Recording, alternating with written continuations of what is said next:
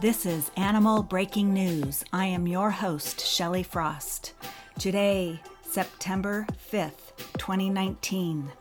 In the Associated Press, written by Deborah Ray, headline, Vegetarians Gain Ground in Carnivorous Nation, Buenos Aires.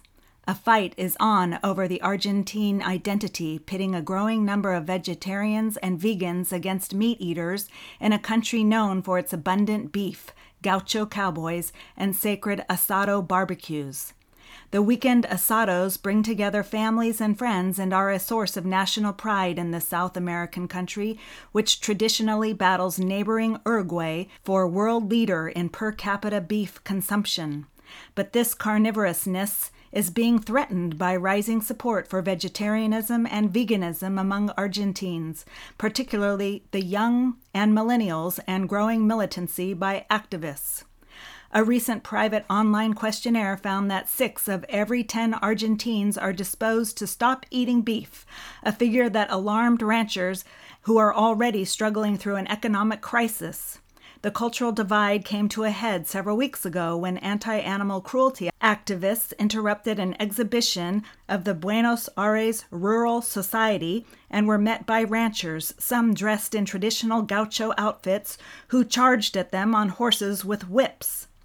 The younger generations, quote, have grown up amid the debate over abortion in Congress, inclusion, gender equality.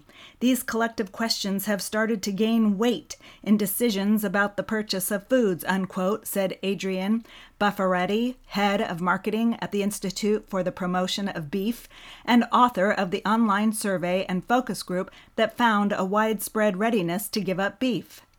Buffaretti said the findings were based on doing a survey of 1,100 people every 2 months in a poll with a margin of error of 3 percentage points. A July report by Argentine's Chamber of Commerce for beef and its derivatives said Argentines are consuming on average 110 pounds of beef a year, what it called the lowest level in the history of this country, where cattle brought by the Spanish centuries ago thrived on vast prairies known as pampas. Quote, this concern about cruelty and the slaughter is here and is going to be felt, Buffaretti said, adding that trends seen in other parts of the world are arriving in Argentina. Quote, it is starting to be a challenge, unquote. Much of the anti-beef activism comes from vegans. Veganism, a current that emerged in London during World War II, is based on a diet free of animal products, unlike vegetarians who accept the intake of milk or eggs. There is no official figure in Argentina, but Buffaretti's institute estimates vegans and vegetarians represent 7 to 8% of the population. To some activists, just eating vegan is not enough. They have stepped up their actions into militancy. A group of young people from the animal liberation group Boycott gathered on a recent Saturday to protest at the entrance to a slaughterhouse in Buenos Aires. Quote, it makes me very sad. Words are not enough for me to apologize to the animals because they have miserable lives. They are born with a date to die, unquote, said one protester, Jasmine Romero, tears in her eyes.